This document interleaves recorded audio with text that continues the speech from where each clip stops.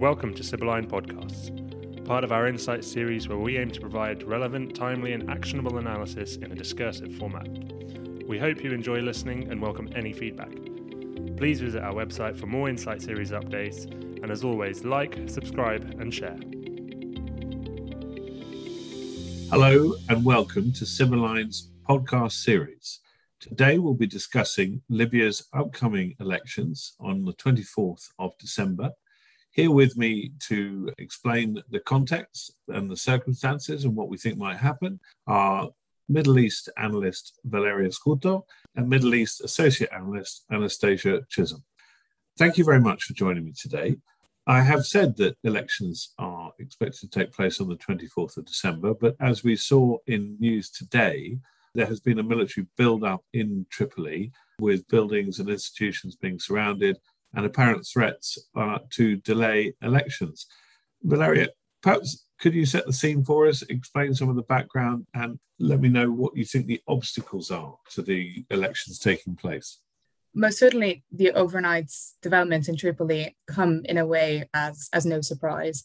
Over the past weeks, tensions have been rising between the current presidential candidates, among armed factions, and the institutional divisiveness in Libya has just grown stronger and stronger. On the 24th of December, Libya should hold its first ever presidential election, at least the first round of voting, with a second round in mid-February, which would happen in parallel to parliamentary elections. However, as you were mentioning, there are several obstacles to holding these elections, and now it appears increasingly probable that they might be delayed, and it is uncertain what shape and what time frame this delay will take. So elections are part of the UN-backed process of the Libyan Dialogue Forum. And so they're part of a larger roadmap, which should see Libya transition into a post-conflict environment. But the fact that elections will take place clearly does change the status quo and the stakes of many actors present. And Libya is not a unified country. Its institutions are still severely divided, even though a government of national unity has been formed earlier this year. But there have been persisting clashes with the Eastern-based House of Representatives that are sort of more affiliated to Haftar and other Eastern-based forces. Therefore, we have the institutional divisiveness as a first obstacle. In second place, to hold these elections, electoral laws were passed unilaterally, and therefore, according to many, they don't have legality and legitimacy in the eyes of a large portion of the political elite. The way candidates have been vetted has also been highly contested. The current sort of front runners and with the most contentious candidates of this race are the interim Prime Minister Dbeibeh, Commander Khalifa Haftar, and the son of Libya's late dictator Saif al-Islam Gaddafi. So as you can see, these three candidates do not represent a figure that has an overarching consensus among Libyans and among the institutions. And according to some, they should not be able to run due to the electoral law and its restrictions. And so we are now standing here 8 days before such a crucial vote with no final list of candidates, which is definitely just a practical and logistical obstacle to holding these polls, and therefore not enough time to campaign. So I'd say overall, there are several elements that are making these elections a highly contentious and difficult process to ensure. Thank you very much, Valeria. That's a fascinating background, but I have to say, I'll ask you at the end, but it doesn't sound to me like these elections are going ahead. But perhaps one of the reasons for that is how all this is impacting on the security situation. Perhaps if I could turn to you, Anastasia, could you give me a sense of how the security situation has developed in recent weeks and how we think it might do in the period leading up to the proposed election date of 24 December? So the elections were set to follow a decade-long conflict, which has driven sustained political instability. And that being said, over the past couple of years, Libya has broadly seen an improvement in its security environment, which kind of be shown by the return of international oil and gas players into the country. However, the build-up to the planned elections, as well as the candidates, of Haftar and Gaddafi have reignited tensions between rival factions, largely based in Misrata, Tripoli, and Zintan. And this has really led to violent clashes in August and September. And regardless of what happens with elections or the formation of a new government, we're really likely to see elevated levels of political violence and possible armed confrontations in the coming months. In particular, militia activity will be high in Tripoli, particularly the case following last night's events, as we mentioned, groups convening around the PM's offices. And this could possibly trigger a response from rival groups in the coming days or week. That's very helpful. Thank you very much, Anastasia. You mentioned international parties becoming more at ease coming into the country. Of course, as is so often the case in this region, this conflict and the situation since Gaddafi's removal has not been carried out in isolation. Been multiple international players getting involved, as we know, from Turkey and France, the UK and the US initially, then the UAE and Qatar and Russia, with weapons having been provided, attempted arms embargoes, and goodness knows what else. How do you think, Valeria, that the foreign influence is affecting the current political and security environment in Libya as we approach these elections? Yes, definitely. As you mentioned, foreign actors have played a substantive role within Libya, as you were naming, also Italy, France, and the UAE. But in particular, Turkey and Russia have solidified, actually physically, their presence within Libya. And they will be part of what happens should these elections take place or should they not take place. Turkey has always supported the Western camp, first with the Tripoli-based government of national accord, and has supported the government of national unity militarily with troops. And Ankara really just wants to support any candidate that will uphold the 2019 maritime demarcation deal. And it also wants to secure additional energy deals in the future and potentially seek constructions deals, so have a stronger business foothold in the country. Similarly, Russia has always backed Haftar militarily, but in comparison to Turkey, it has had a more opportunistic sort of role. So in these elections, what Moscow wants to remain is quite flexible. They have supported the election, as has Turkey, because that has been the biggest push from the international community. But at the same time, they have a strong position with Wagner Group proxies in oil fields in the country. And so they want to maintain this de facto control over the facilities. Currently, I think the most recent estimates set the number of Russian mercenaries at about 7,000, with a total of 24,000 sort of foreign fighters, which is a significant amount. So in particular, foreign actors will have a role in terms of trying to support the side that will facilitate and preserve and secure the current status quo and their interests, in particular in relations to oil and gas, and in maintaining a military presence within the country, which will likely exacerbate the current confrontation among factions and will definitely not be of help in terms of the political process and the wider negotiation aspect of what a post-election Libya would look like. Okay, well, thank you very much, Valeria. That's a very helpful overview of the foreign influence.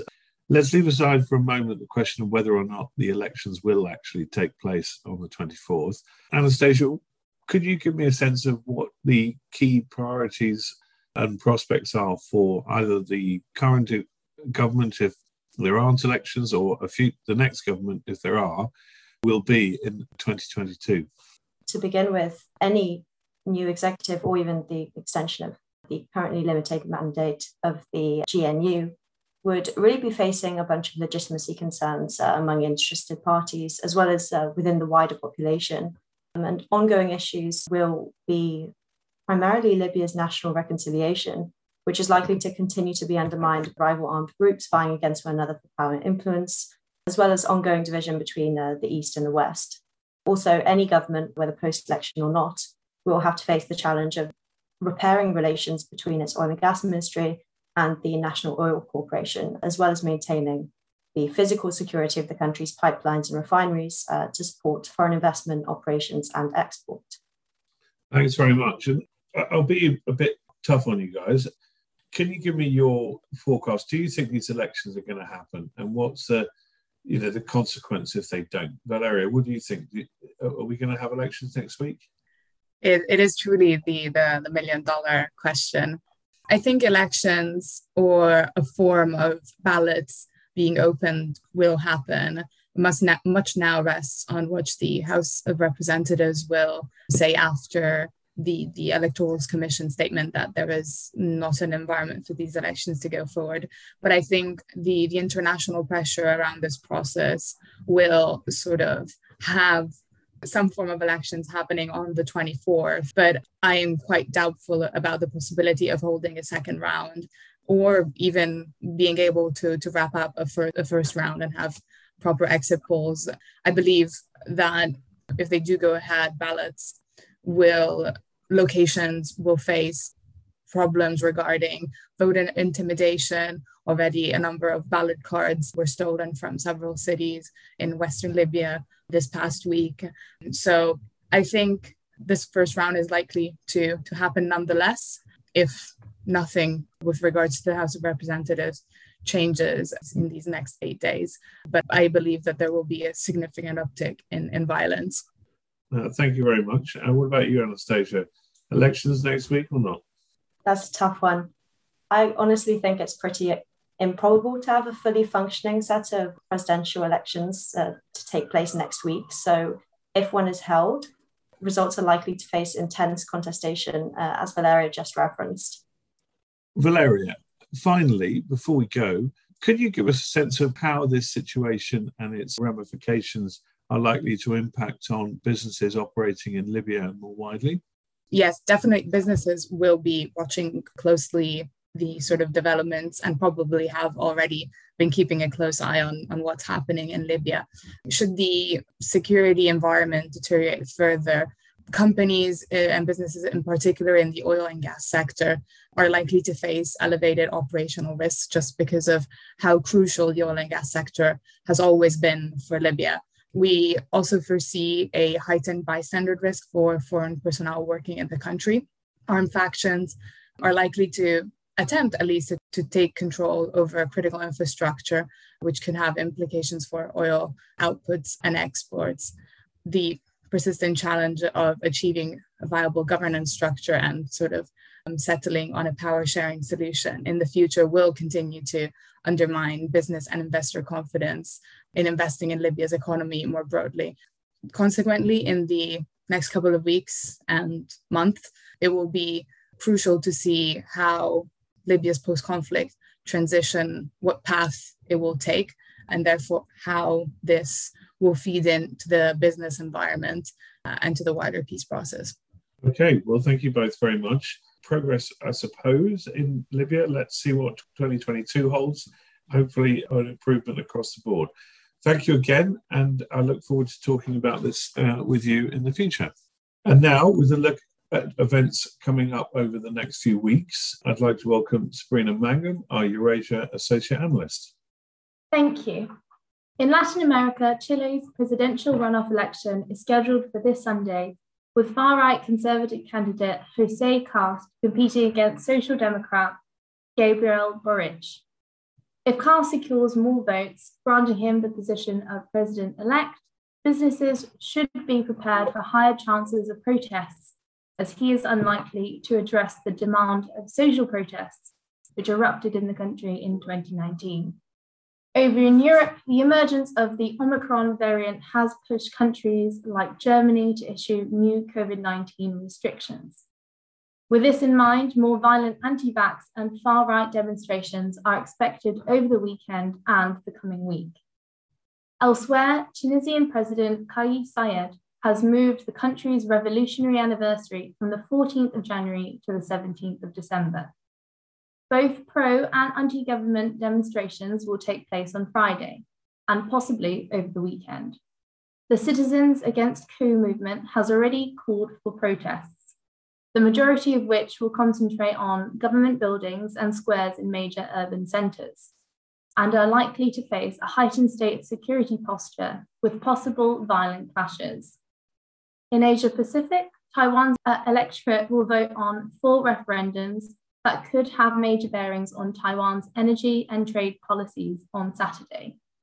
Campaigns on both sides have been largely peaceful, and voting day is expected to be trouble-free. However, depending on the outcome, issues such as allowing imported pork containing ractopamine, as well as the restart of a nuclear power plant, could sustain activism and protests from farmers and environmental groups. Finally, in Hong Kong, a twice-postponed legislative election will be held on the 19th of December. This poll will be the first following an overhaul of Hong Kong's electoral system, under which all candidates will need to be pre-approved by a pro-Beijing election committee, among other changes. The move has stifled political opposition. Turnout is expected to be very low, given a lack of candidate choices across the broad political spectrum. Authorities have stepped up security ahead of the vote, and the strictly enforced national security law acts as a deterrent against large anti-government protests and unrest. Thank you very much, Sabrina. If you'd like to ask any questions about today's podcast or anything else that interests you, please don't hesitate to get in touch at our email info@sibylline.co.uk.